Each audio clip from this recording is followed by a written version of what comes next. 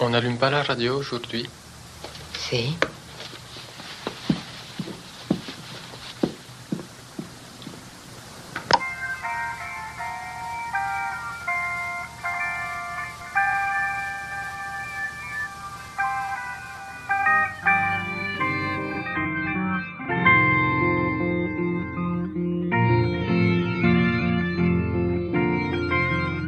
Hello.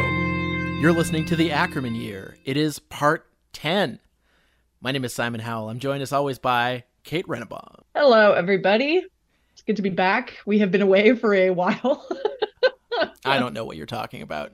Kate, someone else is here. Yes, someone else is here. To make up for the fact that me being on the job market means that we've been a little lax in our scheduling lately. We thought we would bring in a fantastic guest to join us today, and that is Patricia White. Patty is the Centennial Chair and Professor of Film and Media Studies, and also the Coordinator of Gender and Sexuality Studies at Swarthmore College. Her writing on feminist and LGBTQ plus film has appeared in many places, and she's the author of a number of books, most recently a book on Rebecca, the film Rebecca from BFI.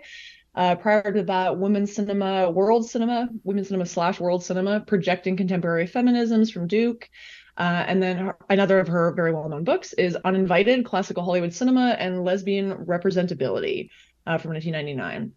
So there's many more things I could say about Patty. I will just say one more thing, which is that Patty is also on the editorial collective for Camera Obscura, which was a big part of the reception of Ackerman's work in terms of feminist thinking and theories. So, and Patty was also involved in curating the special issue devoted to Ackerman a few years ago from Camera Obscura. So, okay, so that's a lot to introduce, but thank you for joining us, Patty. We're very glad to have you here.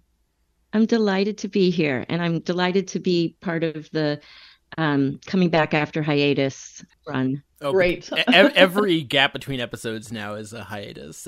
I like to think that it makes us more of an event podcast than it did before. Yeah, that's right. Everyone's sitting on the edge of their seats waiting for this to come out. But it's great. I'm very glad that we're back. When we were planning the episodes, the theme for this week, I think, as I'd written it out in our little spreadsheet, was something like Ackerman as filmmaker or Ackerman on filmmaking.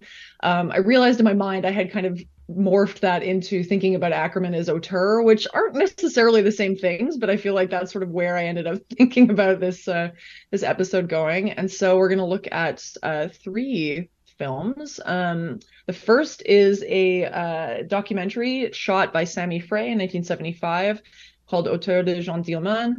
And we can fill all of this in a little bit more as we go, but each of the films deals with the question of sort of Ackerman as filmmaker, or we see Ackerman on sets, or she's sort of reflecting on the process of filmmaking, or in some instances autobiography as a way to think about filmmaking. Okay, so I don't know, maybe as a way to get us going for a question here, I know Patty, questions of authorship are a big part of Patty's work, her writing. So I just was wondering, I don't know, could you give us your sense kind of some of the questions that people are thinking or talking about in relation to authorship, particularly maybe as regards feminist media, particularly these days, maybe how you see Ackerman as fitting into that in your own thinking? Thank you for the question. I think Ackerman obviously has been transfigured since her death into a different kind of auteur filmmaker, one who's sort of actively mourned and looked at in terms of obviously a complete body of work, but also a body of work that holds clues towards, her whole autobiography. And part of that is very moving. Certainly people who were partners with Ackerman in her movies, either, filmmakers or, critics who spoke with her over the years, and scholars who worked on her work have had really moving things to say, really profound things to say about Ackerman's total legacy. But there's also, as always, a little bit of a fetishizing of the author and particularly her self-inscription, which has always been um, profound in her work and really part of the interest to feminist scholars has been the way that she blurs the line between an auteur who provides some kind of signature or some kind of, more intellectual um, touch across films and something that's much more embodied, almost experimental in terms of the ways that she communicates across her work. And so it's an important question, but it's also like a little bit of a painful question in terms of Ackerman. And yeah, I mean, I think I wouldn't want to say that that like her death and her last film, No Home movie, is over determines how we think about her, because anytime you look back, even at these almost ephemeral and previously not widely seen short films, you're just taken with her liveliness, with her, her presence. So I don't think that there's, any kind of protocol for mourning her or speaking about her in a final kind of way, but there's just a little bit of a twist, I think, to thinking about her, that you're always kind of checking yourself about the Ackerman who when she was continuing to make work was for decades already very much invested in by feminist film critics, and sort of cinephiles more broadly, but there was a special kind of relationship between the very field of feminist film criticism and Ackerman. And I think, so that was going on for a long time, and she probably was responding to that in some of her work, certainly in her interviews, sometimes in her writing.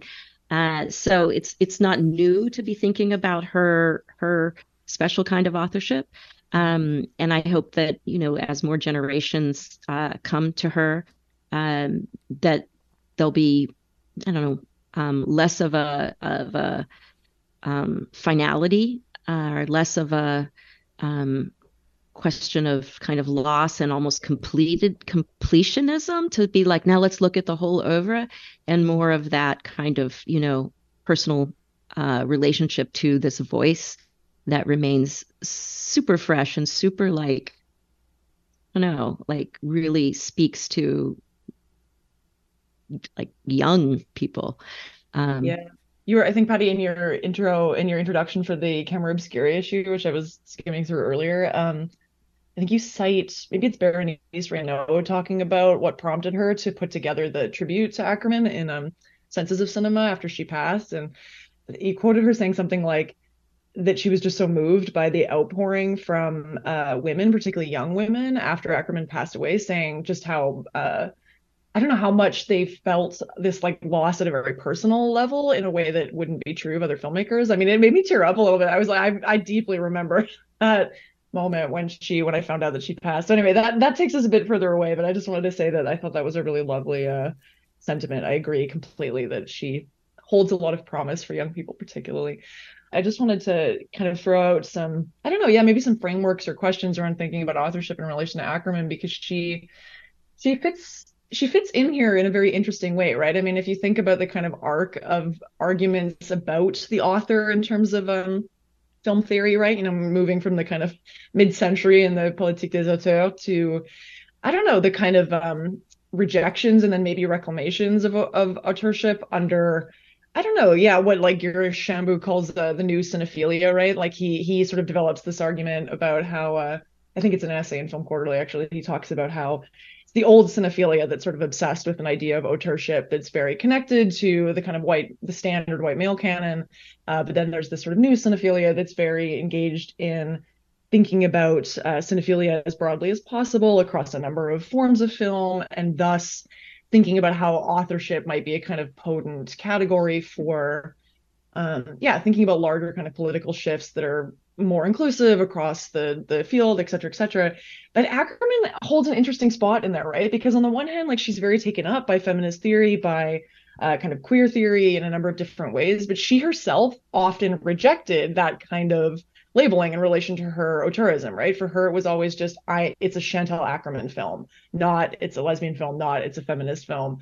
So it's interesting. It's like in some ways she was very devoted to the idea of the kind of not devoted. I think she used or maybe even weaponized a little bit the idea of the kind of individual genius paradigm, right, as a way to kind of leverage her own stance in relation to like the European avant-garde. And I mean, I think as maybe one of the first women like through that kind of wall or those barriers, I think she really needed to. So it makes total sense to me, but it's just, I think it's interesting to look at her now in relation to kind of like where these larger debates about auteur theory have gone. But yeah, I don't know. I don't know, Simon, if you had any thoughts about that, or Patty. Well, I have no thoughts about Ackerman's place in the auteur's canon or anything like that. I will just say that for the context of my viewing, I've spent virtually all my time between this recording and the last one doing manual labor and not really watching movies, let alone watching Ackerman films. So just the experience yesterday, I just sort of marinated in these movies like over and over and over, just like soaking up Ackerman mindset. And I'm glad, Patty, that you mentioned sort of the energy that is coursing, especially through her shorts. We're going to talk about one of them in this episode, but Portrait d'une paresseuse and Family Business are great examples, and contemporaneous, I think, more or less, with the one we're going to talk about. I hope that over the next little while, as Ackerman has sort of popped surprisingly back into the discourse, that people are going to be sort of hunting down those nooks and crannies and things that are sort of, especially in a North American context, a little bit tougher to see. I feel like the new cinephilia is one way of thinking about a shift in, our canon and maybe intersections of kind of identity-based claims to, representation in a sort of political way, like stand up and be counted for representation, as opposed to the questions that I think are more germane to Ackerman's emergence around representation, which I feel like she, in saying, I don't make, women's films, I make Chantal Ackerman films. She then goes on to say, I think the more the more singular I am, the more general I am. And I always think of like, things that are happening at, similar time, like Monique Fatigue working on pronouns, and the ways that sort of breaking into language and including cinematic language is about a point of view, and it's not a sort of generalizable kind of identity. It's I feel like Alison Butler in her little book called Women's Cinema, and it's kind of written Love for that book. text. It's so beautiful, but she really talks beautifully about sort of self-inscription. And I think that is a kind of, writing on film, or a kind of, I would very much say, women's, but not essentialist women's, and feminist authorship that critics like, I think Judith Main does also a really beautiful job of talking about something really different in authorship. The sort of, it has to do with making films, outside of a studio context, and, having certain kinds of control over the film. It has to do with a consistent, iterative body of work that's, and maybe even not a body of work, that is, not to be deciphered as a body of work like an auteur, but as a kind of ongoing kind of practice. And so all of those things, I think, are really key ways of thinking about non-dominant authorship that she opened up in ways that have lots of kinship with other experimental traditions that have had women and very unique, irreducibly unique women central to them, like whether it's, Maya Deren or other women in experimental traditions. So I absolutely see the Yeah. way in which she becomes an, auteur, creative genius auteur. And there's also some gamesmanship in that in terms of answering to, like, Godard is the one that we take away from that time. But I think there's a different critical framework for thinking about authorship and you know underrepresented identities that she really is the beacon for. Yeah.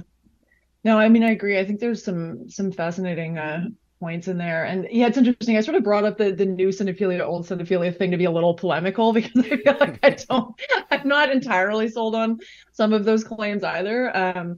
I think for me, I'm glad to hear you kind of make the distinction maybe between the idea of authorship as a point of view versus a sort of like essentialist representational model, because I feel like for me, I mean, I think that's very much speaks to me. I don't know, it's interesting, like reviewing some of the literature that I could find about kind of Ackerman as author. I was reading an essay by Griselda Pollock where she talks about some of these questions. And yeah, I mean, and she mentioned there something similar to what you were saying, actually, Patty, earlier, which is that in the wake of Ackerman's passing, there has been maybe an even more increased tendency to look at Ackerman's authorship practices through the level of autobiography, right? So like read everything through this lens of she's sort of reflecting on or representing or intervening in her own life. And I mean, again, and anyone who's looked at Ackerman's work for any amount of time knows that you can't really avoid those questions because Ackerman is very much making them present in her own work.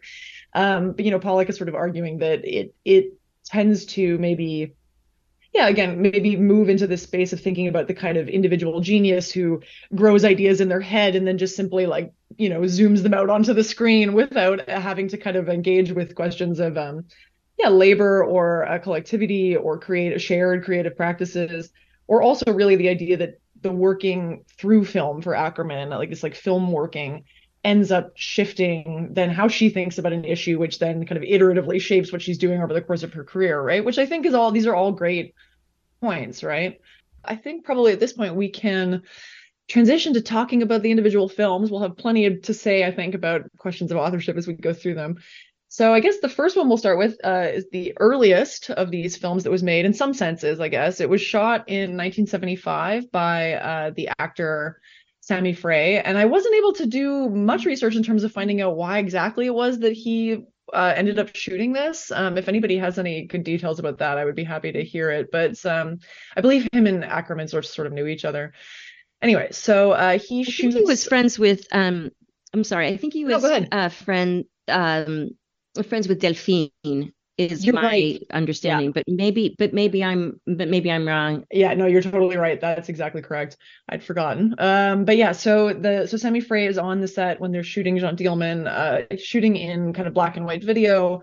And the rushes from that, I believe, kind of sat somewhere for almost 30 years, and then Ackerman and another woman named Agnes Reves edited them together into this kind of it's not quite a feature-length film, but it's about an hour long in 2004, so almost 30 years later.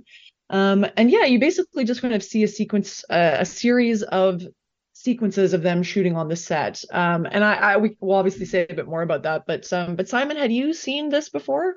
No, definitely not. No? What was your take on it?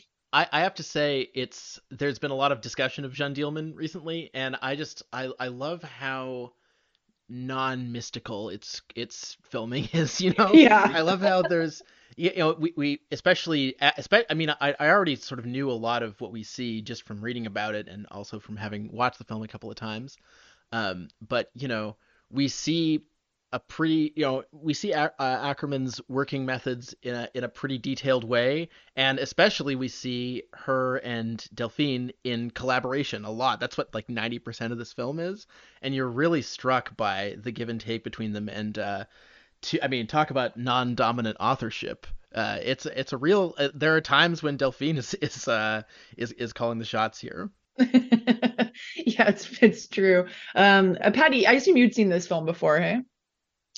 I had, but only it appeared like as an extra on one of the iterations of Now We Have Access to Jean Dillman, and I forgive my kind of aside here, but my relationship with Jean Dillman was pretty much based around showing the 16 millimeter, release print, and watching it, for the first couple times, and then it got really yucky and was withdrawn from distribution for a while. And I checked it out of the New York Public Library, which had a 16 millimeter circulating collection, and you know, drove it to Pennsylvania or took it on the train. I don't remember, but it's a heavy film because of how many reels there are. And so just this idea that there was, and so when it finally came out, first in Europe and all of this, like just how you could access, this film and in its more pristine images, et cetera. And then finally this like extra appears, and I'm just totally like into the artifactualness of it and the rediscovery and the video and the trace and all of that. So it was wonderful to just sit down and think like, no, I can actually just watch this, and so can my students. Yeah. It's like in the world, it's pulling back some of the the then and there of the making of this film in ways that just are so priceless, because so much of Jean Dillman's about like the lack of the reverse shot. So like what's in that space that Delphine Seyrig is dreamily or not dreamily, depending on how we understand the performance, and that's one of the things that comes up in their back and forth, looking off into this space that includes, I'd always imagined because of interviews that there's like a circa 5 foot tall Chantal there. There's a big ass 35 millimeter camera. There's Babette Mangolt. But there's also all these other people. And then there's Sammy Fry's video camera kind of shaking, like, the heresy of a shaking, tilted frame in the a film that's so much about the levelness and the measuredness and the stationariness and the absolute immobility of that stare, and that all this kind of activity is going on around it. I don't know, really lovely. And to see a teeny bit more of that damn apartment, which I've seen. I know an artist here in Philadelphia who's reconstructed the apartment, and has done all of this work around like what this flat looks like because of the signals that we get and then the ones that we don't get. And here we have things like, where's the outlet, and and also just the fact that they're sort of building the set during these rehearsal processes that we see. It is weird, like for this film that has become so iconic and that we've all seen multiple times.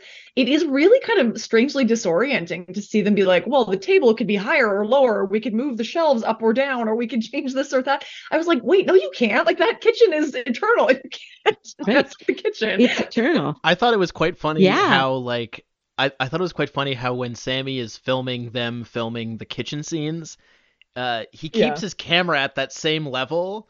No, he's told to at one point. That's the thing. I remember this. He's filming from higher up. And I think Ackerman says to him, because they're going to use it as part of a mechanism for like timing how long the rehearsal or the scene is.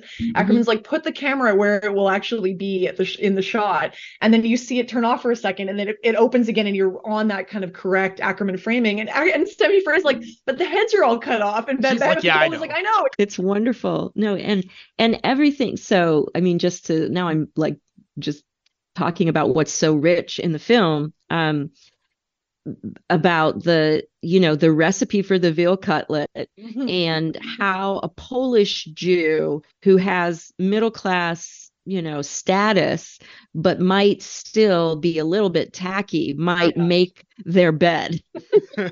So like really intense stuff about whether you can, whether there should be a big fluffy old duvet or there should be like, something more, I guess Eastern European, like a blanket inside a duvet cover. Like just, I was fascinated because I've stared at that bedspread so much and, that little towel that comes in and you're just like, wow, no, they made that whole bed.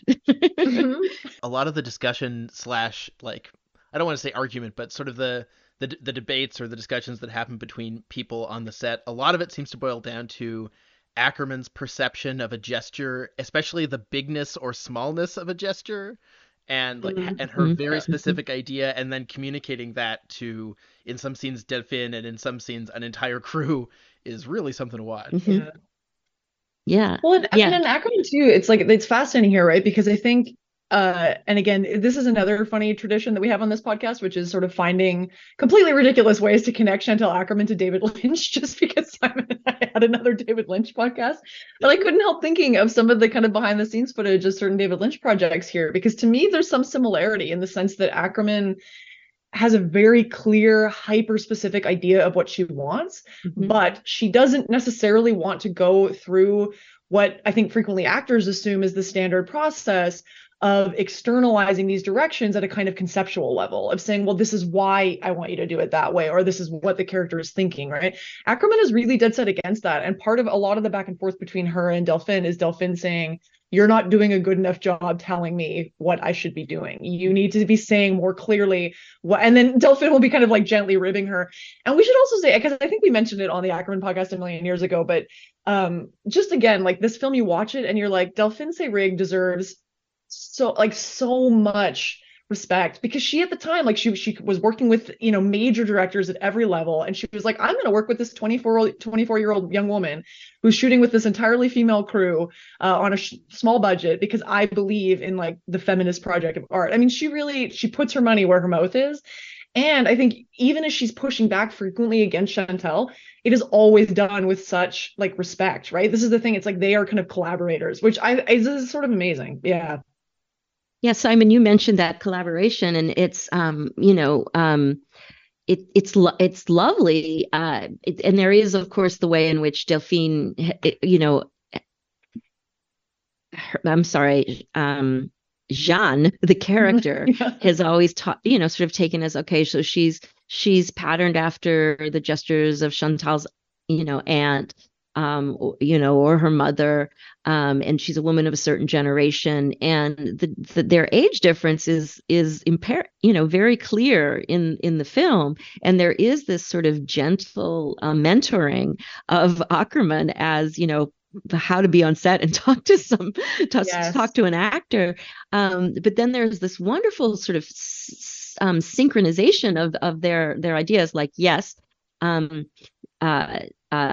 Delphine wants more, but wants more of the why. She just says, "Réfléchis," like think about it. She's like, think about why you want it. And at one point, sort of says, "You do this all instinctively, right?" Ackerman's like, "Yes," but they're completely in agreement about the non-psychologization of Jeanne. So Chantal's like, "I don't want there to be a psychological motive." And Delphine's like, well, bien sûr, she's exactly like with that. So it's not only like, why does she do it like internally, but why does she do it for you as a director? Why do you have her doing it, this way? So it's really, wonderful for, like, I know there's been more interest in Seyrig and in her feminism and in her own work. And I know Grace Ahn is working on a biography of her, and it's just, there's just so much, richness to go into there about her making, as you said, this choice to go with the, reading the script and going, yep, I'm there. Yeah. Oh yeah, 4 hours long. Yeah, 7-minute, me at a table. Sure. But why? Yeah. Go. Well, yeah, I was gonna say, I don't know if it's still available online, but I think for a while, maybe Another Gaze was showing it, the documentary film that Delphine Seyrig shot called in English, it's like Be Pretty and Shut Up or something, and it's all Yeah, women on sets. I mean, and it's an incredible film. Like that is incredible. So if people are interested in Say Red, you should definitely track that down. It's a little more available now. No, and I mean, I remember I was like, Women Make Movies. I was like, we have to distribute this. It's so it's so relevant. And they're talking about like Me Too era things. In the 70s, in a very forthright way. So it also just reminds you that when you see it, you're like, young Jane Fonda was a badass, man. Jane Fonda, badass, and I love her like bad French accent. Exactly. C'était la première fois où j'étais devant la caméra et bon, on vous met dans une, comme les actrices savent tous, dans une chaise qui ressemble un peu à une chaise de dentiste, et beaucoup de lumière sur le visage, et tous les hommes, comme les chirurgiens, des hommes, yes? Yes. Okay, but anyway, just to come back to what you were saying there, Patty, I feel like it's interesting because you definitely get some sense of a back and forth between the two of them about this question of not exactly psychologization, but it's the Delphine really feels like maybe the way the space has been set up and the fact that the script was written so specifically, like that every little thing is defined in the script. Delphine's like, I don't really know what I'm doing here. And, it's that perpetual kind of idea that actors don't like to feel like they're not contributing, right? It's like you don't want to feel like you're just a sort of paint in a paint box. You want to feel like you're doing something. And to Ackerman's credit, I feel like you can see over the course of the documentary that sort of shifting a little bit, that they end up more in these kinds of setups where in the rehearsals and in the working out the scenes, you see a little bit of sort of flexibility.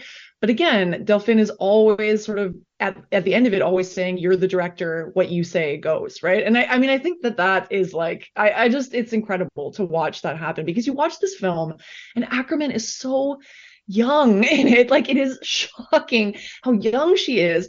And it's also fascinating to think that she just had shot Je t'aime elle, because on screen in this film, she reads as certainly not reticent. I mean, she knows what she's doing and she's really engaging with everyone in this like very direct way, but she doesn't read as particularly kind of uncomfortable on camera. It's hard to explain. She just reads as sort of bashful maybe on camera or something, which is not something I'm used to seeing from her. And so it's just a strange revelation. It's also really strange to think about her editing these rushes 30 years later, right? Like how she felt about it that far later. It's fascinating. Yeah, can we get an O'Toole de Jean Dielman? Does someone have that somewhere? Someone filming them editing this? I wish. It's interesting because Claire Atherton didn't cut it, and and I'm so used to thinking of their relationship in the editing room in I guess this was 2008. Was this cut? Was that when it was? I feel like that's what I saw. And so I find that really interesting as well. And I do think that I'm very charmed by every time that Ackerman is on film in terms of the way she carries herself and the sort of, but especially in as you said in Je t'aime elle, where she said, I would never do that again. I remember her saying, I would never appear on camera. I would never act in my films. I didn't know, and she says like how strong it would be. And so there's maybe a little bit of that pulling back, but she does seem to actually not like being on camera, especially at the beginning of Autour de Jean Dielman. She really is always, shooting these glances at the camera. And then there's this one really profound moment when Delphine tells her, sort of pushes her, and she looks down, and it almost seems like she looks very, very vulnerable. But then she like raises her head and, has the idea that she needs. So it's this very interesting, emotional, and then, just the strength of that intuition. Well, and also, I mean, Delphine, there's another moment in it that really struck me because I feel like it's kind of shocking, actually, when you see it the first time. It's maybe in the middle of the film somewhere, I forget exactly where, but they're setting up shots in the kitchen again. And you kind of realize by context that what they're talking about, it's Delphine and Chantal and maybe Mangolta's in the mix too. And they're talking about, I think, the fact that the kitchen space isn't big enough for something that they need to shoot in there. And Ackerman has proposed something like, when they build out the space on the other side, which would be the dining room, that they would put the same kitchen tile on the dining room side so that they could kind of shoot these like inserts with the appropriate kitchen tile in the background to kind of fix any problems for shots they couldn't get in the kitchen. And Delphine Seyrig, to her undying credit, is like, no. She was like, you don't use insert shots. Like, since when do you use insert shots? Like, this is not something that you do. Why would you do this? It would be impossible to sort of make it work in the cut. She was like, no. You just rebuild the kitchen and take the blimp out so that you can actually film everything properly. And to me, it's like, that's a classic moment of like, yeah, authorship is not this idea of like an individual person who always has intention and always knows what they're doing. It's this like incredible, rich back and forth with support from other people and kind of encouragement. And yeah, it's amazing. I think my favorite moment of like authorship strangeness in this film is when Delphine and Chantal are talking about what the gestures that that John would or would not make in the context of I forget what the specific context is, but the point is Chantal starts talking about something she almost wrote into the script but then didn't put in. This is something she didn't. Mm-hmm. And then Delphine is like, well, you should have told me. This is backstory, you know? This is stuff you should have told me. Whereas, to Ackerman, it's just detritus or whatever. But to Delphine, it's like the stuff of character. I found that such a funny distinction. In that kitchen scene that you were mentioning, Kate, I love that about Delphine insisting that you couldn't do it another way. She was like, no, the towel is here, the sink is here. And that to me is so much about like living with this film. Mm. Even if you've only seen it once, you have this extremely, you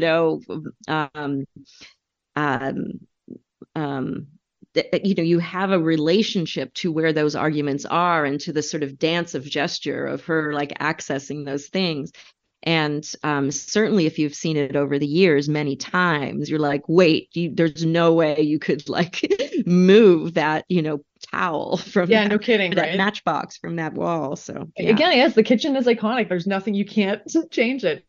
But I was also going to say too, another thing that struck me watching the film that I thought was quite fascinating actually, because again, I don't really, I know Ackerman is a writer, like she considers herself sort of the writer first. And so you know that the screenplay is so important, the script is so important. It was really interesting to see here though, like the fact that was still open a little bit for her, that certain things would be shifted or certain things would be figured out amongst the kind of group of the female crew. And what was so interesting for me was hearing all of these women in their kind of, Ackerman's 24, but then a lot of the other women would have been older, talking about how their aunts and their mothers did something a certain way. And that's, for a lot of them, their only kind of bank of information to draw on to kind of reproduce these scenes in the film, right? There's like debates about how to kind of bread the veal. Would you put it in the fridge? Would you cover it with tinfoil? Like, and they're all like, well, my mom would do it this way, to me, it's this like incredible kind of moment of a sort of, like non-official archive, right? Of this kind of information, right? It's just such a perfect example of the undervalued, the ways in which this kind of information would have been undervalued and really only exist in this sort of like oral form of transmission between women, particularly in that period. So I don't know. I thought that was right. Great. And here we all these women like making a feature film, or, and that's what we're doing instead. Like we weren't exactly paying attention to, to learn how to bread the veal, or like, they were going like, ooh, there's egg and meatloaf, and like Delphine's like, yeah, that's what binds it. But they're all like, kind of didn't quite pay it. They weren't doing it themselves. They were only doing it for this film, which is so devoted to reconstructing a kind of labor that they weren't going to continue to perform. Yeah, exactly. Yeah. How many 70s filmmakers does it take to make a meatloaf? It's the question this film is asking.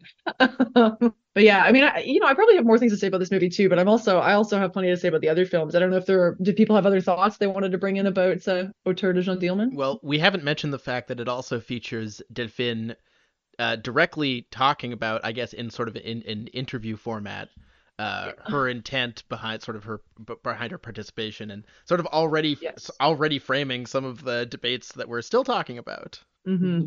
Yeah, right. What is it? The line about oh, well, there's some great lines from Delphine anyway. I think that the interviewer asked her, like, why are you a feminist? And Delphine is like, because I'd have to kill myself if I wasn't. Something to that effect. She's like, if you're not a feminist, why not kill yourself? Good. But anyway, and then what was the other really interesting part of that? She's talking about yeah, basically just that I mean, she's such an intelligent, like, woman, so aware on so many levels. And she's saying things like, of course there are male filmmakers who've devoted their careers to making films about women. Like Bergman has made films about women and they're amazing films. But she was saying, but I still fundamentally believe that if you have a female filmmaker making a film about prostitution, the subject matter will be different. Like the take on the subject matter will be different at the bare minimum. And I mean, and it's also fascinating because I feel like, again, I've seen Jeanne Dielman so many times that it's easy to forget that at the time the film really was taken up through that lens of it being about sex work, right? About prostitution. And I feel like that is not really the primary way in which that film is talked about anymore. So it's interesting to hear Delphine Seyrig kind of say, oh, this film about prostitution. I was like, oh yeah, right. But anyway, just again, her kind of awareness and commitment to that, to supporting that kind of filmmaking is very impressive. Yeah.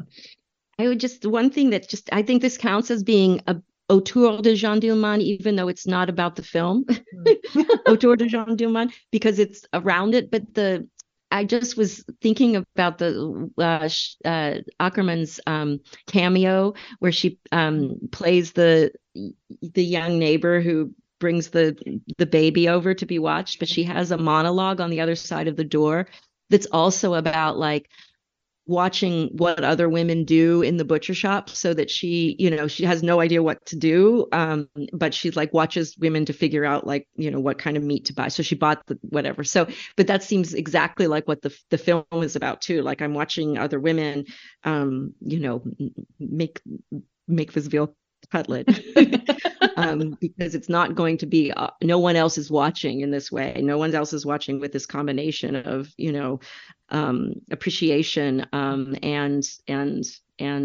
there's a difference. It's not it's about loving the gestures, as she said in the early interview. Yeah. It's no, I mean, it really is a pretty remarkable document of how developed, I mean, Ackerman's thinking was at that period, right? To have approached this film with so much already, figured out about what she wanted it to be and what she expected it to be. I mean, it's kind of awe-inspiring, really, when you watch this film. But I'm sure we can keep adding to this, but do you guys should we transition to the short film? Because I have lots to say. Yeah, let's do that. I love this short film.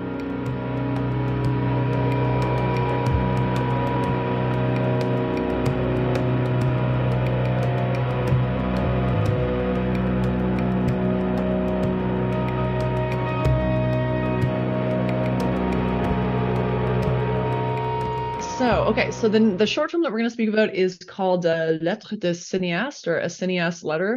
It's from 1984. It's about 9 minutes long. It's an Ackerman film that is not easy to see. I had never seen it until this week when we were able to track down a copy, but it's very difficult to see. It was produced for a quote unquote legendary series of film programs broadcast on what was then called Antenne 2 and is now called France 2, French television channel, and the program was called Cinemas, which is a funny name, and it was curated by the filmmaker Claude Ventura, journalist Anne Andrew, and critic Michel Bugeaud. And so apparently it was kind of known for its like very serious, sort of uncompromising programs on filmmakers. It would often have kind of interview-based editions with filmmakers, but sometimes it would commission self-portraits or essay films from filmmakers. And that's what happened here. They commissioned Ackerman to make this film. I mean, it's 9 minutes long, man, but it is jam-packed with goodness. So I assume no one else had seen it either, right? Patty, had you seen it before? No, I had not. And this is, I had seen obviously the tiny little pieces of it that are shown in the film we're going to get to, Chantal Ackerman par Chantal Ackerman. But no, this was just incredible treat. Yeah. Oh, I love Thank you. it. Thank you. Yeah. Well, thank you to our benefactor who made us watching it possible. But Simon, I don't know. Do you want to start us off here? What was your take on it? Oh yeah, this absolutely rocked. This was such I mean, I didn't know that we were gonna get like another short sort of in the vein of the other two we talked about, but it's, oh man, yeah. I almost feel like it's really too. I mean, it's too bad when any of this stuff is hard to see, but like if I was going to try to indoctrinate someone to Chantal Ackerman thought with like an evening of programming, I might be tempted to start with this because it's such a concentrated dose of all things Ackerman, almost all things. It's true. There's ways in which we could sort of describe the whole film, but Patty, do you want to give some of your first impressions, and then we could try to break it down a bit? Well, it includes so first of all, it's a letter, and so that sits very nicely in her other epistolary kinds of films that have letter in the title, but also news from home, and it repeats something that I had always loved. A line that's in a later film, which not that much later now that I think about it, because Laziness, La Paresse, where she was, or La Paresse, I can't remember what it's called, but she's her, and I know you've talked about this on the podcast already, but it's this charming little short from an omnibus film, Seven Deadly Sins, and what does Ackerman pick? Laziness. And she says, pour faire un film, il faut se lever. And I'm just like, I feel like if my students just like, yep, to make a film you have to get up, you have to get out of bed. And so we see that here, and that is just so unbelievably charming. And I guess the other important thing, which popped up in some online comment that I saw, is we get Chantal in drag. So we get Chantal sitting at a table with Aurore Clément, who's sort of playing her as she did in Rendezvous d'Anna, but not playing her, because they're also interacting, and they're kind of taking questions in this like absurdist kind of manic kind of way, and Ackerman has a little mustache penciled on, and it's pretty darn cute. So and I guess the year is it 84? Is that yeah. So the other thing that I just was that I loved is its connection with J'ai faim, j'ai froid, which I think I saw when it came out. So I must have, like, in 84, like, been a newly or I saw really soon thereafter. Like, so it was just, and it just was like, wow, having seen like a funny Ackerman film for the first time. And then that this is from that same moment of her just being hilarious, and having like the best comic timing. So yeah, there's something about her in this moment, particularly with the Shorts family business that we already talked about, and J'ai faim, j'ai froid. Which I have not seen, so you're gonna have to cough up the secret link. Oh yeah, that one is still, that one's a little bit more available. Family business, an absolute treat. You're gonna love it. It is so delightful. But even there, it's interesting because Family Business, I think, compares interestingly to this one in the sense that in Family Business, Ackerman's sort of slightly kind of like Charlie Chaplin-esque, like manic performance style thing that she's doing there, a lot of it has to do with dialogue and this like very kind of calculated wordplay back and forth between her and Aurore and a few other people, and it's so charming and great. Whereas here, it's interesting, a lot of it, I think this film was probably shot silently, because I believe most of the dialogue is all just voiceover. And so it has a slightly different kind of vibe. You sometimes hear Aurore Clément speaking, sometimes you hear Ackerman speaking in this kind of letter that's being written. But Ackerman herself in the image, and she just has such a kind of like loose, funny, like very, just, I think a very unique moment here in this film with Ackerman. Like she just doesn't, she doesn't read this way in any other space as she does specifically in this film. When she has the mustache on and she's like just perform. I mean, it's unbelievable. It is so great. And also like the comic sensibility is a little different from the other films as well. I mean, I have to say, I think maybe the new funniest shot of any Chantal Ackerman film is that shot of Aurore Clément supposedly with the reels for Les Années 80, 40 hours of rushes, what does it say? Or whatever it was, one nervous breakdown. Like, oh. Yeah. Yes. Okay, well, maybe we should give people who, again, because it's harder to see, maybe we can give people a bit of a kind of overview of the film. So it again, it's a little hard to break down because it is pretty jam-packed, but it starts with black screen, and you hear Ackerman speaking in voiceover about, again, one of these kind of favorite topics of the prohibition of making images in the Jewish tradition. And also, we should say too, that's not even exactly where the film starts. The film starts with this introduction from the television program, and you hear a male voice saying, listing some of Ackerman's films and saying she's made this very personal body of work, and then he says, and so now we'll have this. I don't know if he says letter, but now we'll hear from her about sort of news from her kind of career, or news from where she's at right now. And so there's this idea that this film is going to be a letter talking about like her kind of current situation or current news.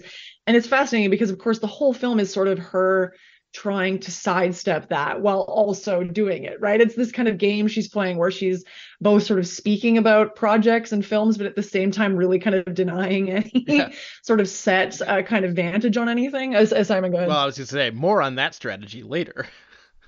Exactly. We'll come back to that. She's kind of practicing here a little bit. And then, but it starts off with Ackerman in bed.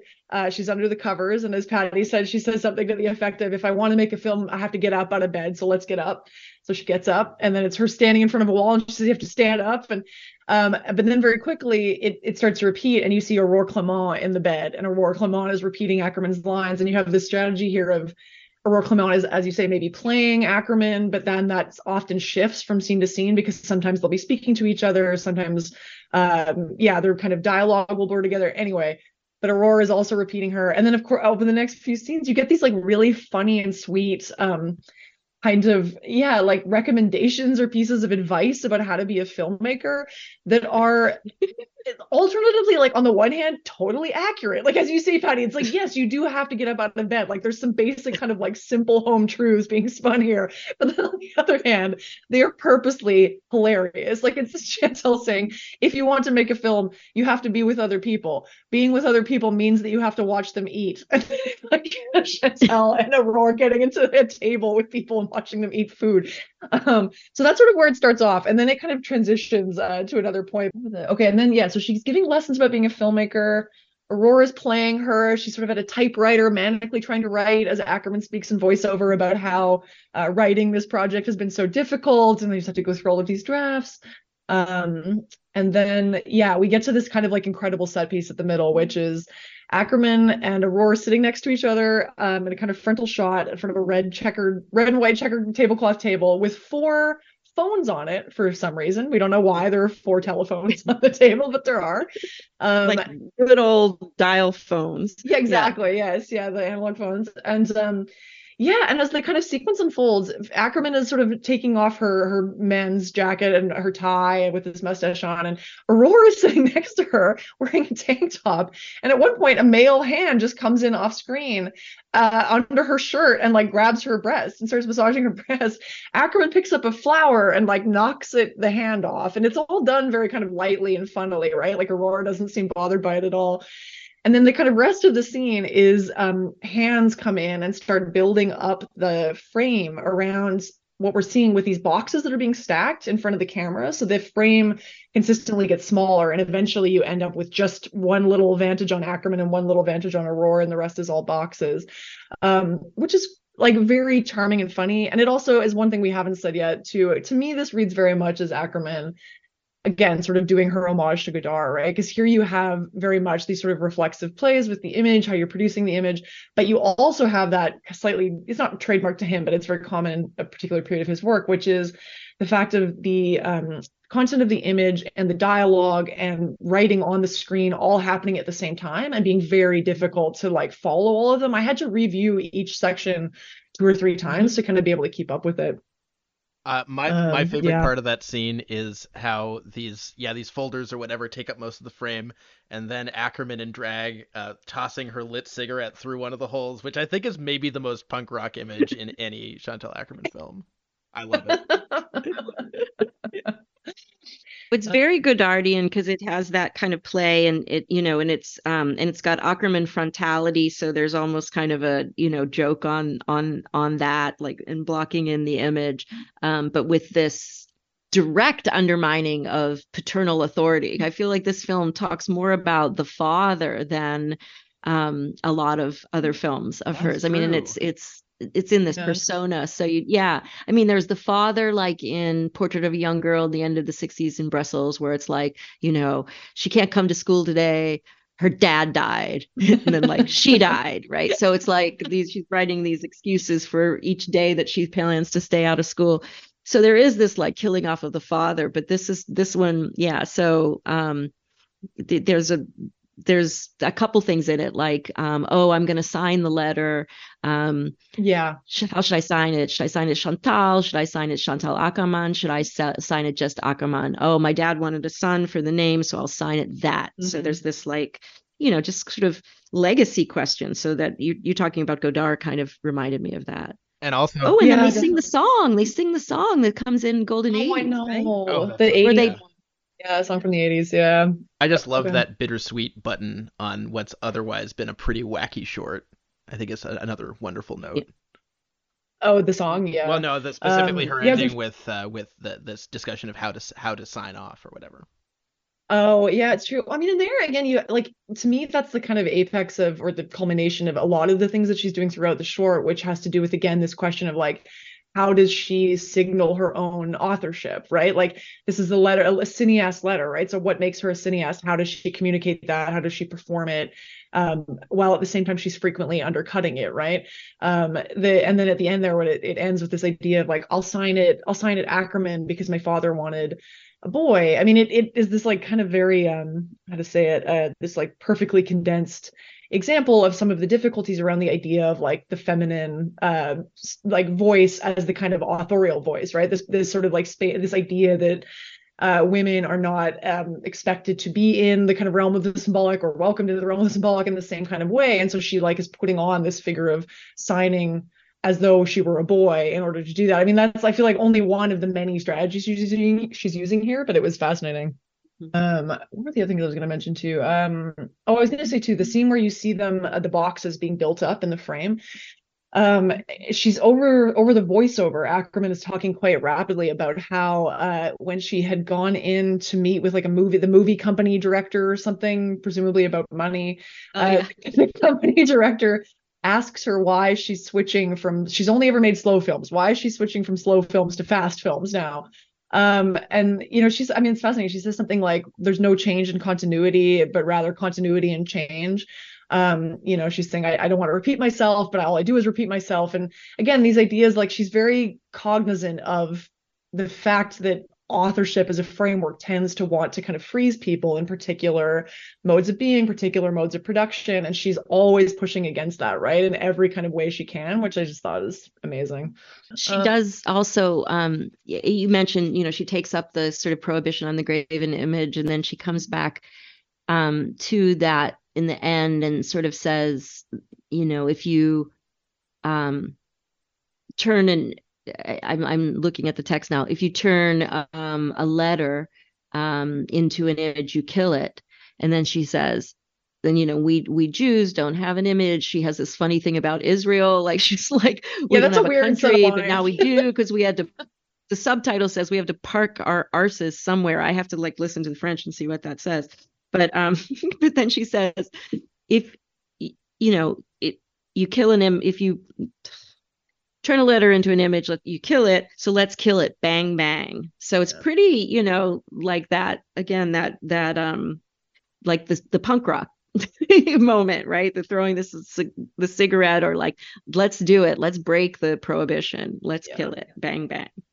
Yeah, and also this kind of tension, I think, that runs throughout this, and then also in Chantal Ackerman, between the ideas of communication via the written word and communication via the image, and her kind of perpetually putting them in tension with each other to highlight what one can do that the other can't, but also sort of like undercutting each other so neither is final, right? Like neither is the kind of complete. That's right. Idea. I mean, it's amazing. I just thought Simon would love the reference that comes up at the end where she's talking about how was it a story? She's saying, how can you like keep your friends happy when you're making films? And she's like, when I was making the 80s or something, I forget what film she's talking. Oh no, she's Tutu Nui. Yeah, I made Tutu Nui, and a friend of mine came by and they had just seen Indiana Jones, the Raiders of the Lost Ark, and they said, now that's a film. She's like, what are you doing with this, Tutu Nui? Ackerman says, well, that was a real blow, but I carried on. And then she says, you know, but you have to ask yourself, like, how do you keep making films when you're not making Indiana Jones or Gremlins? So funny because Gremlins is back in the news with, you know, the kid performance. And I have this, like, I don't know. I was doing this weird thing the other day where people just ask you random questions like, what film has everybody seen that you have? And I'm like, Gremlins. So it's funny. Which wasn't actually a very good answer because there's a whole lot on that list of 80s, mid 80s films that I just was like held off on, even though it was like when I should have been going to the movies too, as opposed to watching films. It makes you realize just how kind of strange to me. It feels like a kind of call from another universe to hear about an Ackerman film in the same timeline as like Raiders of the Lost Ark. Like they do not feel like timelines that speak to each other. So it's fascinating to hear that. I also find it fascinating whenever you hear Ackerman speaking about like very popular cinema. A while ago, I can't remember if I mentioned it on the podcast, but a while ago I came across an interview with her speaking about how this would have been like the latter part of the 2000s, her speaking about how one of her favorite blockbusters of recent years had been the Michael Mann remake of Miami Vice, which I love that film. And I know the internet is filled with people who love it too. And like Ackerman, like hearing Ackerman talk about how much she really loved this kind of popular film object, like it just, to me, it speaks to a kind of side of her that I think she often didn't play up in her own kind of performance of the kind of authorial self, you know, was this relation to popular cinema. We were really deprived that we never got Ackerman as like the co-host of a public access film review show. Can you imagine? She would have been so great. Oh, that would have been priceless. Oh my God. Because every time that I see or read her commentary on any film, it's always some of the best things I've ever seen or heard about that film. Yeah, right? No, 100%. Oh yeah, this movie's great. I do hope that it becomes more available as part of the kind of general push of Ackerman restorations and whatnot. I do hope this film makes its way into the world because it is absolutely charming. I might have to respect copyright law. Yeah, don't say that. You'll have to remove that from this episode, Simon. You're creating a paper trail. Okay, well, I don't know. Should we switch a little bit to the Chantal Akerman par Chantal Akerman? Let's do it. I think that would be great because I feel like you know, there's a similar, you're going to introduce it properly, but just, you know, there's similar themes, and it's very fascinating to see, you know, the Lettre d'une cinéaste as a kind of you know, rehearsal for what would become Chantal Akerman par Chantal Akerman, but without the shtick, right? Or there's still some shtick, but it's much toned down. Yeah, it is quite different. Yeah, it's funny. It's another one of those things where I really would not. I think I sort of knew loosely that this film dealt with when I say this film, I mean Lettre de cinéaste, dealt loosely with these questions of kind of authorship and being a filmmaker. But I hadn't seen it, obviously, though. So it's fascinating to kind of see when you put it next to Chantal Akerman par Chantal Akerman, how much they do speak to each other. It really does feel like she's kind of working out some of the strategies in the first film that she uses slightly differently in the second one.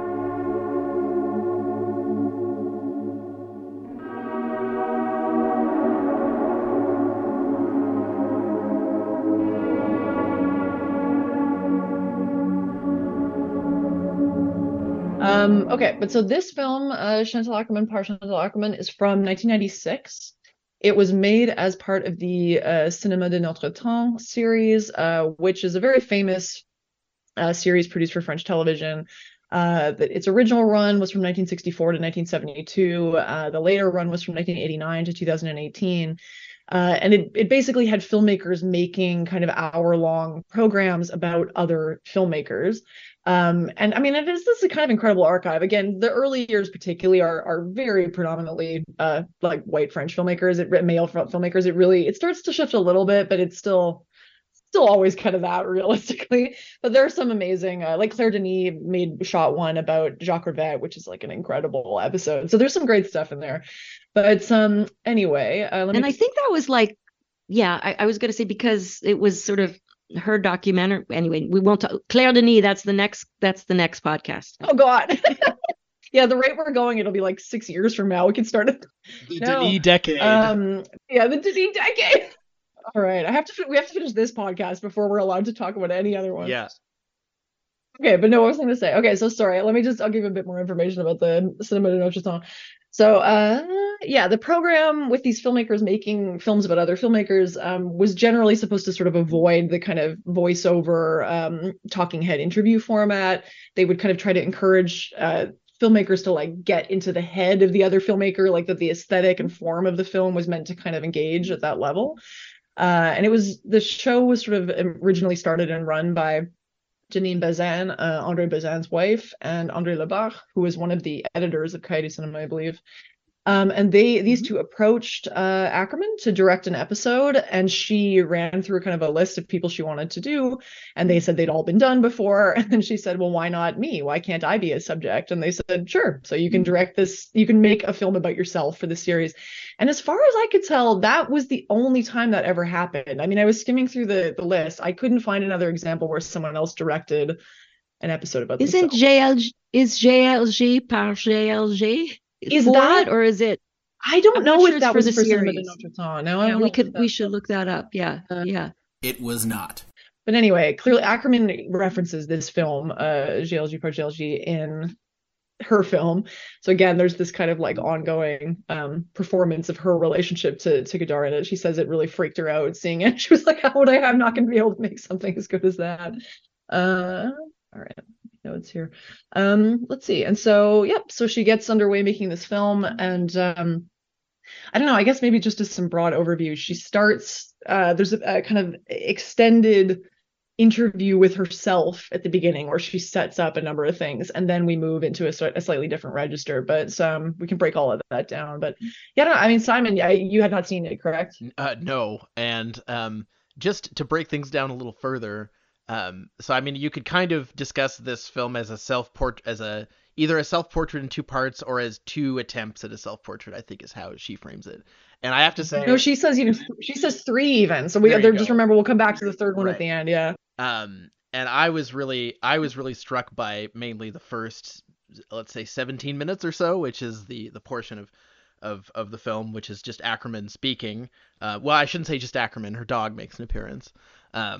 But or someone's dog. I wasn't sure whose dog that was. Yeah, it's very docile, whoever's it is. I think I watched that segment of the movie maybe 5 times, and I think I watched the montage segment perhaps twice, because to me most of the interest was real. I mean, it is a very dense. It's I have my notes here. I started writing, and I didn't know how long this. I thought she was just going to be talking for like a couple of minutes, and then we were going to get to, the film speaking for themselves or whatever. So I had wrote down, okay, take this clip for the show, and then we can offer a translation for the audience, not knowing that she was going to keep talking for another 15 minutes. So I just scratched that out. And yeah, the way it evolves from explaining seemingly her predicament, I love the way she's framed it, like she's shot herself in the foot by agreeing to do this.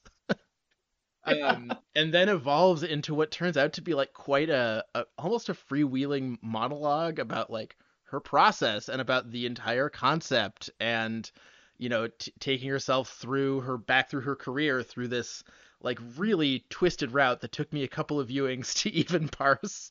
Yeah, there's a lot going on here. Yeah, I have definitely lots of things to say, but Patty, do you want to say anything about that? Maybe that opening section? Well, I was going to say something about the clip section. Oh no, go ahead. We don't have to go in order. Go for it. But I think, obviously it's framed by that. So there's resonances between the text that she writes and reads, and sort of talks about, now I'm getting confused whether she actually says here, I made films because I was a failed writer, but that is what she says in Lettre d'une cinéaste. So, or like, I couldn't be a writer. I wasn't going to succeed as a writer. And so there's a really, tactile, like she has sheets of paper in front of her. She's, there's a computer in the back. It's very much like the mise en scène of like, the non-fun part of making the movies, which is like, thinking them up and writing them. So there's that. But just about this film, because it was in circulation, through in the U.S. Through Icarus through first run Icarus. It was a way to see films by Ackerman that were hard to see. So it very notably, and I don't know if you were going to say this, but very notably, the credit in the film is, this, film Chantal Ackerman by Chantal Ackerman, featuring, and then there's a list instead of actors, the names of the films that are excerpted in her film. So she, her original idea is to just, I'll make a film that's about me, would be about my films. And to go back to our discussion at the very beginning of the podcast about the, authorial inscription or the autobiographical dimension. But then there's also another title card that says "and without," so featuring, and then like what credits list says like the things that are not in this film. So of course then they become this really structuring absence, but it's then a complete filmography. So I was pretty obsessed, in those, whatever VHS days, with like getting a hold of certain films that are featured in this film. And I had written about Portrait of a Young Girl at the end of the 60s in Brussels. And that was just notoriously not in circulation. But the incredible, like one of the set piece of the film is just smack in the middle of this one. And it's just like amazing. I know.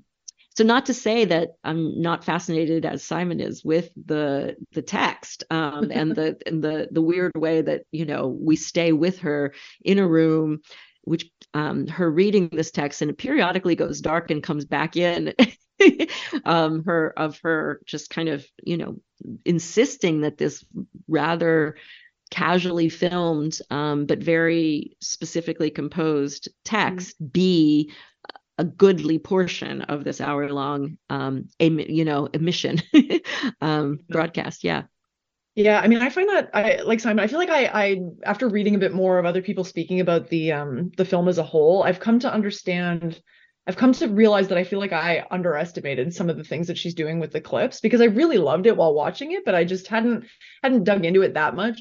For me, on first viewing, the stuff that really grabbed me, I think also was the first section. I'll come back to the clips, but the first section, again, it's like Ackerman doing this sort of virtuosic performance as a writer. I mean, the writing is stunning, and she's doing so much, right? Like, I mean, from minute one, I think she says something like, what does she say here?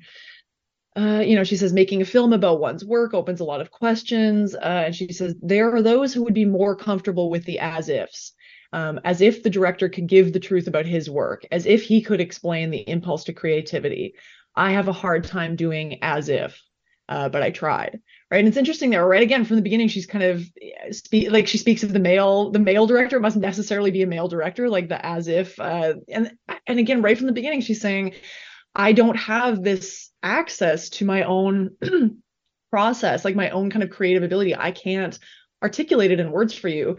But of course, that doesn't mean it doesn't exist. And it doesn't mean that she isn't responsible for kind of shepherding it into being. Right. And so it's like this interesting tension between these two kind of things. Like even the fact that she calls this 3 attempts at a self-portrait, it's like, why would you have to do an attempt at a self-portrait, right? I mean, presumptively people have access to their own interiority, but of course she's making the opposite point, that it's always going to be an attempt, and it will always be a partial attempt, maybe not necessarily a failed attempt, but it will never reach up to this kind of ideal of how people imagine they have this relationship to themselves. And there's also just sort of like great jokes throughout, where Ackerman says something like, referencing what Patty referenced before, actually, where she says, now that I'm a bit older, I don't want to show myself on screen. Like when I was thinking about how to make this film, I didn't want to show myself on screen as when I was younger. But then, of course, and she says, like, surely it's a question of age. But then, of course, you realize, like, she's showing herself on film for this whole 17 minutes, right? It's like she's very much sort of always saying one thing and then doing the opposite. And you are kind of struggling as a listener to keep up with all of it, right? She always has sort of multiple things happening. And then the last thing I just wanted to say here, too, about this section that I really loved is when she's talking about like she'll kind of start off by saying, well, first I wanted to do this, and then I was thinking that, and I thought if I did this, then this would happen. And she starts like describing or reporting on her own thought processes, as if she thinks this is going to help her kind of like write the film or come up with some idea for the film. But it just sort of goes off in a kind of strange direction. Like she talks about how she sees a woman across the way all the time doing Tai Chi, and now she wants to make a film about a woman who does Tai Chi all the time. And I love the fact that like even her picture of thoughts, like she tries to go to this interior space, and even as she tries to describe her own thought processes, they still seem to be escaping her control, right? It's this like really kind of genius way of undercutting the idea of the artist as the marshal of their own kind of creative processes. It's always this picture of it getting away from her. I love it. It's amazing. And the thing about the cow seller too, that like all film critics are equated with cow sellers here. Incredible. Shots fired, and they've landed, folks. Loves the cow seller too, right? I don't know. We might have to explain that. Yeah, okay. Like, I'm trying to remember the cow seller thing. So she's saying something about how, like, first it starts off as a parable, right? And this is the other thing that can be very challenging to follow with her thinking, is she's often speaking in like multiple registers. Yeah, she's moving between the abstract and she introduces it as an old Jewish joke, I think. That's it, right? Yeah, it's a Jewish joke about someone who's trying to sell a cow, and then 10 minutes later you realize that she's talking about, or not 10 minutes later, a few minutes later you realize that she's talking about the cow is now her film, and someone is trying to sell this cow / her film, and the cow seller is always better at selling her film than she is, and the cow seller is going to sell the cow by talking about its like commitment to the second commandment in Judaism and stuff. It's just very funny, right? She's just this multiple play of her film as a cow is great. But again, it's just another way of speaking about her films, but like 3 or 4 times removed, right? It's always sort of like reflections of reflections of reflections as she talks. Yeah. I think that, again, this would be another fine selection for if you were to try to get someone into Ackerman. I would be curious to see how, like, the film, I would imagine, has to land differently based on whether you've seen the film as being excerpted or not, right? And the vast majority of people sitting down to watch this film will not have seen 90% of those. No, they may have seen John Dielman, they may have seen Meetings with Anna, but that will probably be it. And we've seen now, I think, everything that is in this film.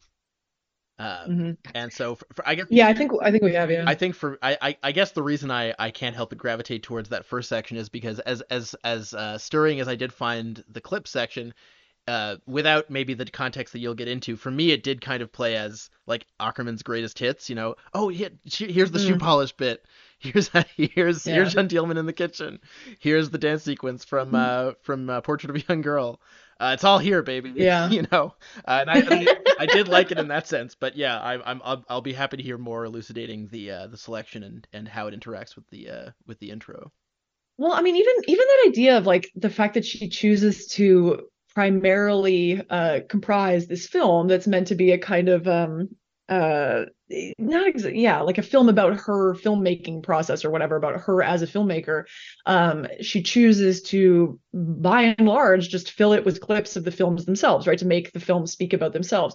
I mean, that's interesting at any number of levels. I mean, at the one level, it's interesting because, again, it's her eschewing the idea that the fact of a filmmaker speaking critically about their thoughts or their production of a film is somehow a more important, like, or more integral critical text than the film themselves, right? It's like she's kind of trying to deny that. It's like, no, the film itself is the statement. You don't need this sort of like imagined pure statement from my mind, quote unquote.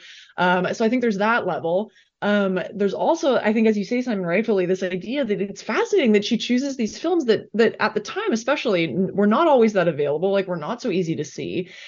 And so at the same time as it seems to be kind of revealing something, showing these clips from her, it also can really only, I think, for almost every viewer, highlight what they don't know about Ackerman, right? What they haven't seen, what isn't accessible through this format. It's like, as you say, Patty, the listing of the films that aren't in it, right? Ackerman is doing as much, she's doing as much to remind you of the limits of this kind of format of the filmmaker, quote unquote, speaking about themselves, the fact that can only go so far. She's always trying to show that there's more beyond the edges of what she's discussing. And then, so yeah, I think it would be a very different experience if you hadn't seen the films. And then the last thing I'll say, and this, I should give credit to the person who I saw talking about this. I believe it was Cyril Begin, who's a French critic who I don't know, but he writes about this film in that book that was pointed out by the Sans Papier, the auto portrait of Ackerman book.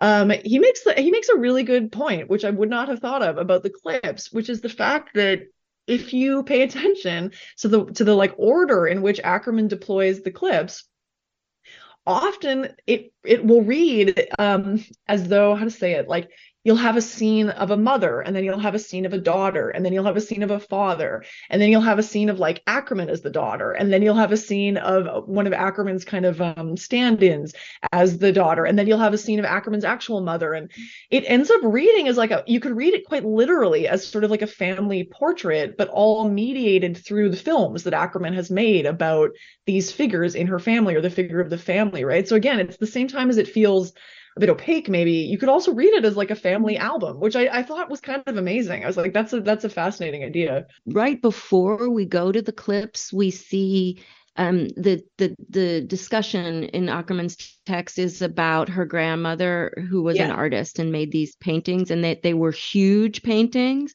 And then we go in, right? We kind of enter this space that she's positioned, and I think, don't we start with the Histoire d'Amérique? Start with, but we don't start with the tale about forgetting the words of the prayer, or do we? No, that is there. And I think so that bit about like my story is full of gaps and links. I have breaks and links, but yeah, keep going. I don't even have a child, right? Which she says. So there's this, I think the beauty of just the excitement of seeing Ackerman, like this is the 90s when, she's making films, and you don't really, I don't know, there's not a lot of like, there's no internet to like watch, her on YouTube. So this amazing exposure to her and her direct address to the camera, all of that is just so intimate. And then, as you said, Kate, kind of talking about fumbling with the assignment, and like that, there's this, and then entering. And I do think there's a lovely way in which I hadn't thought of it totally as an album, but there's resonances in how she cuts from clip to clip that are really lovely. Yeah. I mean, I just found it really beautiful often to see how she would recut her own films. I mean, I found it really affecting, like the cut from, Jean Dielman sitting at the kitchen, and she gets up or something, to the cut of the women standing in the field in, post-Soviet Russia, or wherever she's filming in that specific moment. And you can see the echoes between the way that Jean dresses when Jean goes outside, and these women standing in the field. And then the amazing sequences from Dest, where you have like women standing in their own kitchens, sort of looking off. Like she just does a really fabulous job of kind of drawing out these echoes across her films. And sometimes it's more obvious, and sometimes it's less obvious. But yeah, there's some really beautiful sequences in there. I don't know, Simon, if there were any ones that you particularly liked or anything. I'm trying to think here. Just trying to go through mine. They kind of blur together in your mind a bit. It's hard to. They do. They especially blur if, like us, you watched a lot of these films in dense chunks. Discussed them on a podcast. Yes, exactly. Well, I mean, like one that's amazing is she shows Jean polishing the shoes, and then cuts to her as an 18-year-old, like maniacally over polishing her legs or whatever, right? So it's just like little things like that, these kind of like lovely touches. Let's see, what else was I going to say here? I have to say that seeing the scene of her reading the letter from Fernand in isolation really made Fernand seem much more annoying than I remembered. Not flattering. Yeah, Fernand. Like, you should get married again, and exactly, it's true. What else was there was one other thing I was going to say here about this. I'll just jump in there that the letter from Fernand in Canada, we also see that being directed, right, in yes, that's right, in Autour de Jean Dielman, and it's just lovely because Ackerman reads the letter, showing Delphine how to do that kind of breathless reading that is so memorable, and it's again this sort of reversal of roles, Yeah. with her doing a text that is, she's so different in her presentation than Delphine, and that conveying that kind of use of language, that like almost hilarious, And then Delphine mimics that like very precisely in the actual take. Yeah, exactly. So it's wonderful. Yeah, it's amazing. I don't know. It's fun. I was also trying to think about this film too a little bit from the perspective of this question, which was one of the sort of original framing angles for this episode, which was Ackerman as filmmaker, or like Ackerman on filmmaking, right? Talking about filmmaking. And again, it's kind of interesting here that it's funny because to me there's an interesting tension there where Ackerman often, or regularly, I think throughout her career, worked as a teacher. Like she took different gigs teaching film in different parts of the world, and so she was familiar with that, and she did that kind of work. But it's interesting whenever she's given this sort of public opportunity to record anything that would involve a kind of like an authorial stance around teaching someone something, like this is how you do X, this is how you do Y. Ackerman is really resistant to that, right? I mean, here you don't have. I mean, I guess in a letter to Cineast, you have like some sort of jokey stuff about what a filmmaker does, but here you don't even really have that. I mean, she's really sort of stepping back from that, and that's a fairly in the Cineast or what's it called, Cinema de Notre Temps series, it is fairly common to have filmmakers sort of like expounding on their quote unquote process, encouraging others to think their way about thinking about film, and Ackerman is just absolutely not. Which again, I find is a kind of touching gesture, right? It's sort of freeing. It's like, what you want to do is what you want to do. What I want to do is what I want to do. It doesn't have to be. We don't have to replicate each other. I don't know. I quite like that. The last thing I wanted to say about this film too was I was just going to add, to make sure we didn't forget, was the fact, as we brought up earlier, that there are 3 attempts at making this into a self-portrait, right? And the third one, she says at the very end, she says she's sitting in a different chair, and she says, "My last attempt at a self-portrait." And she says, "My name is Chantal Ackerman. I was born in Brussels. That's the truth. It's true." And then she has this sort of enigmatic smile at the end, and it ends, right? I love it. It's like this idea if you try to boil everything down to what is true, you end up with very little at the end of it, right? This kind of commitment to some sort of truth really narrows things, which I thought was like a lovely touch. Yeah. And I wonder if because I thought a lot about that, and I wonder if the "I was born in Brussels" is true, does speak to the compilation of clips as a kind of understanding of family history that just then begins, or that leads to her being born there, which is both a truth and something that inscribes kind of cataclysmic historical changes that are also not registered in the clip reel that we saw in direct terms, but in these silences and waiting and displacement and isolated women in isolation of various kinds, leading up to this truth of, this is my name and I was born in Brussels. So place and space, which I guess is the title of Jeanne Dielman again too, just like, here's a name, here's a place. Yeah. What else, Yeah, exactly. Yeah, it's sort of what more is there really? Yeah, it's interesting. I just wanted to just add to, because I think we didn't say it so directly before, but the point where she introduces the fact that her grandmother painted these paintings, and there you get, I think, maybe the closest that you get to sort of Ackerman nodding towards, like, yeah, these sort of large scale historical catastrophes, right?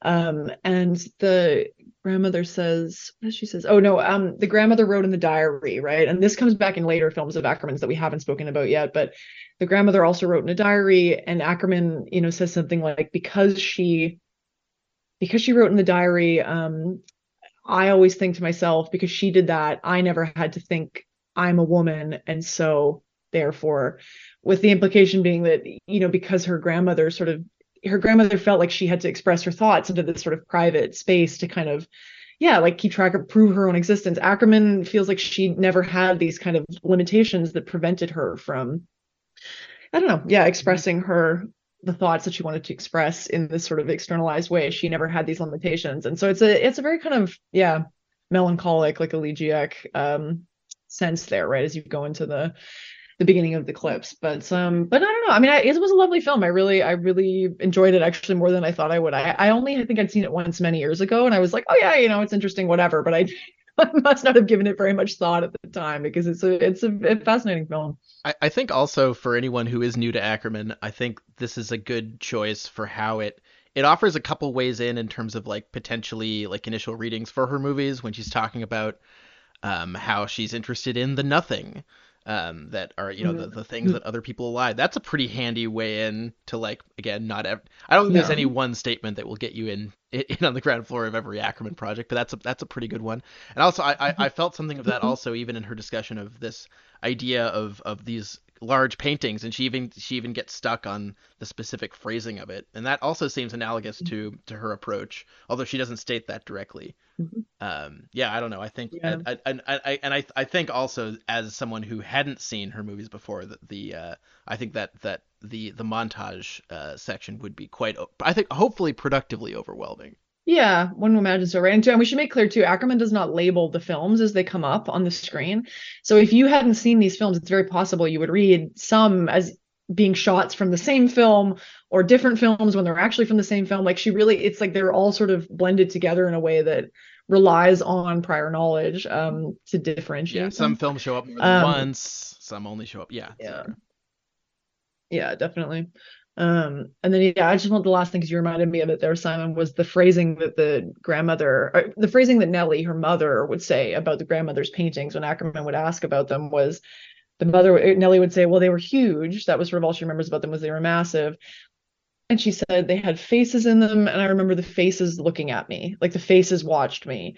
And I don't know, for me though, that really like captures something about Ackerman, right? This idea of like faces watching you. It feels very, Ackerman.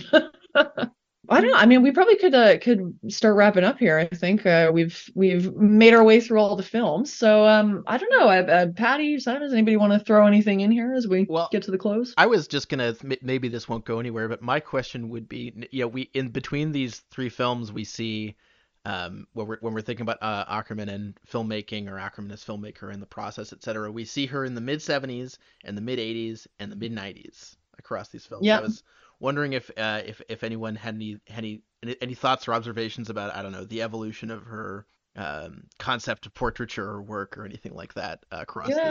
It's interesting. And then again, also the mid 2000s, right? Because she's editing. Yeah, that's right. Auteur to and then, right? So there's 4 periods.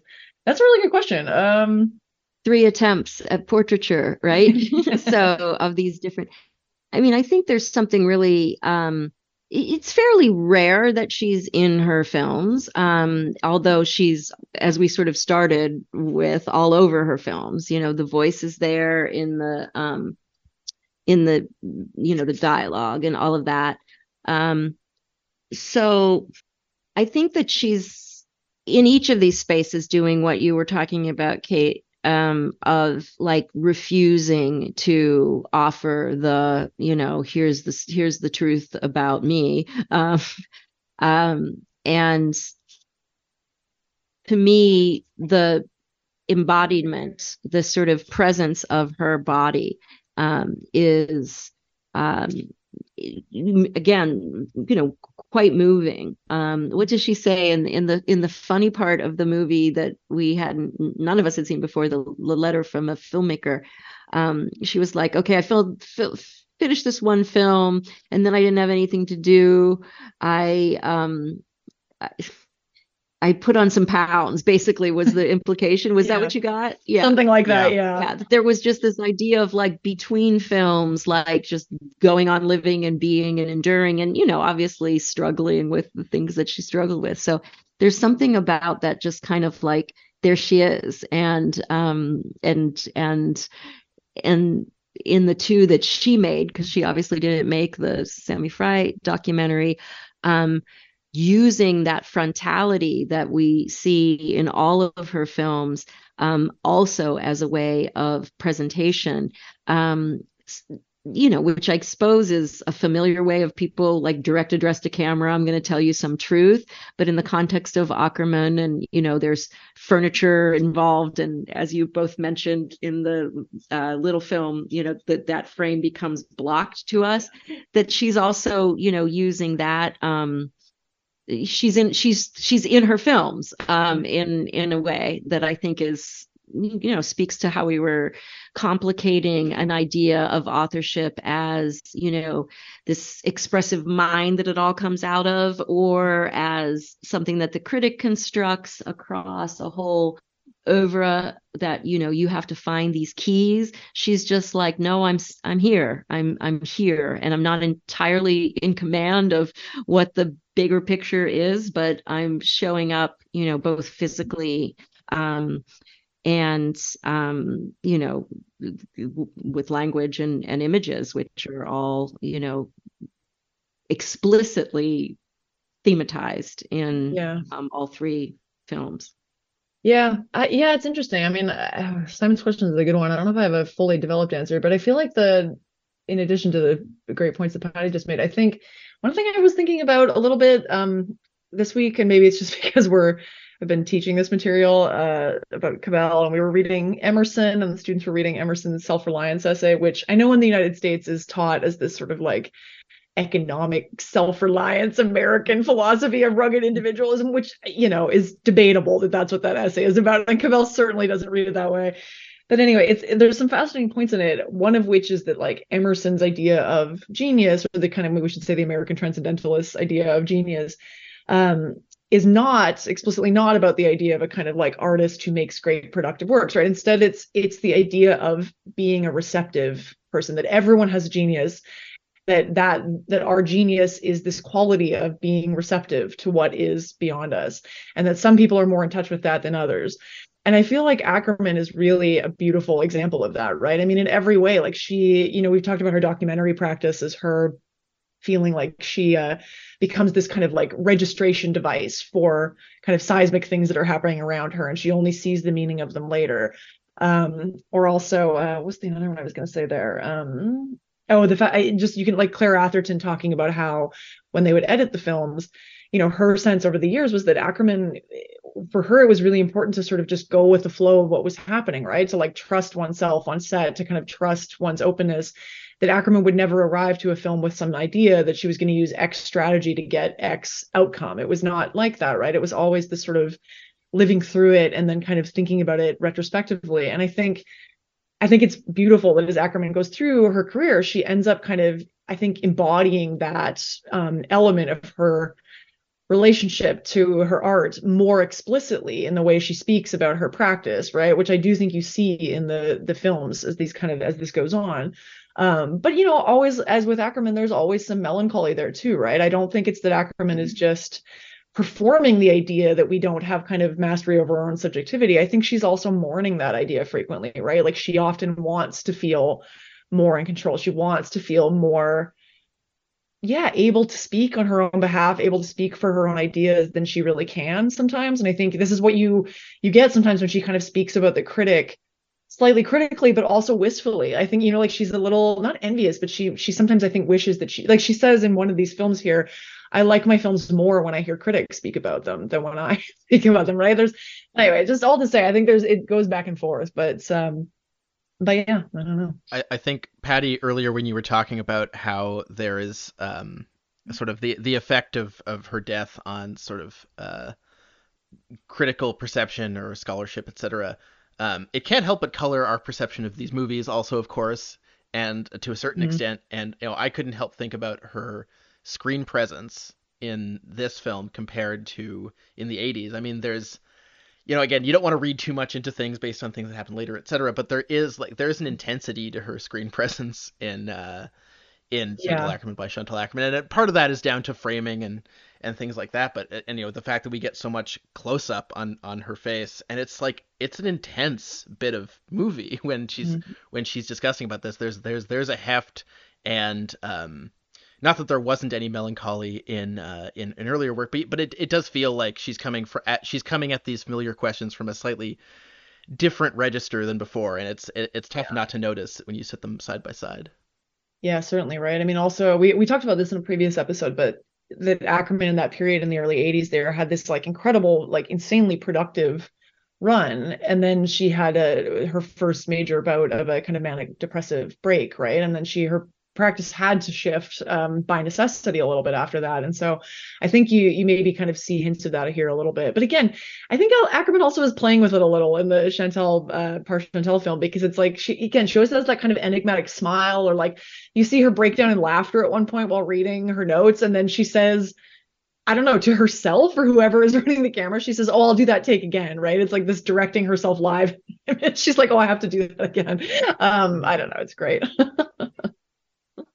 I'm moving back to that. I just thought what you said, Kate, about kind of the receptivity is so I'm just like reliving watching these films again with that, and I think that's so right. And just that moment when Chantal says something to her and she like looks down and kind of or Delphine says something to her. You mean? Yeah, I'm sorry. Oh, that's okay. And I was saying before, it almost looked like she was going to tear up. And you just really, but you like see that rhythm, and then she meets the gaze again, and that's what she does in both of those later films is like, and then meets a gaze that's also her own, and a pretty critical one probably too. So. Well, yeah, it's fascinating, right? I mean, she always is there's this tension always in the way she presents herself between a kind of undercutting herself in this really interesting way, right? She's always saying like, I can't do the project. I don't really know. I'm going to screw it up. I haven't typed it enough. I've wasted all these pages. But then it kind of like, it plays off against this feeling of her as just a really kind of solid presence, right? That the things she's saying about what she can and can't do are often not, and frequently the worst indication of what her actual kind of abilities are to produce work, right? I mean, there's these very two different things. Yeah. Thank you so much. This has been such a pleasure. It was so great to have you on, Patty. I'm so glad we finally got you on. It was lovely. I'm glad I was able to have to kind of, speak about these meta films. Like, I feel like, like, wait, I didn't get to do whatever, portrait of a young girl at the end of the 60s, but it's right there in the middle of this one. So there was a really nice way of thinking about, the whole career, and about just that funny and enigmatic and as you said, a beautiful writer. Like all those elements are so on display in these in this curated package. So thank you both. Yeah, for sure. I don't know, Simon, do we have any housekeeping stuff we got to do, or we can just say goodbye? No, I think we can say goodbye for now. There is more Ackerman year yet to come, believe it or not, at some point. And I want to thank you, Patty. We're going to make it happen, people. Even if it takes time, we're going to make these last episodes happen. Oh, 100%. It's going to be great. We need them. We're going to make these last 12 episodes count. 12 episodes. No, there's not that much left. All right. What Kate gave me, you gave me 3 choices of things that hadn't been covered, and then but then you said and there may be some other things I could dig up. So yeah, I think we're past the halfway point in the year. That's what matters. We're past the halfway point in the year. Absolutely. By at least a few episodes. Yeah. So, yeah. So dear listeners, thank you so much, and Patty, thank you so much for joining us. We'll be back sometime in the next quarter, probably. And thanks, everyone. Bye. Good luck, Kate. Give us your news. Bye.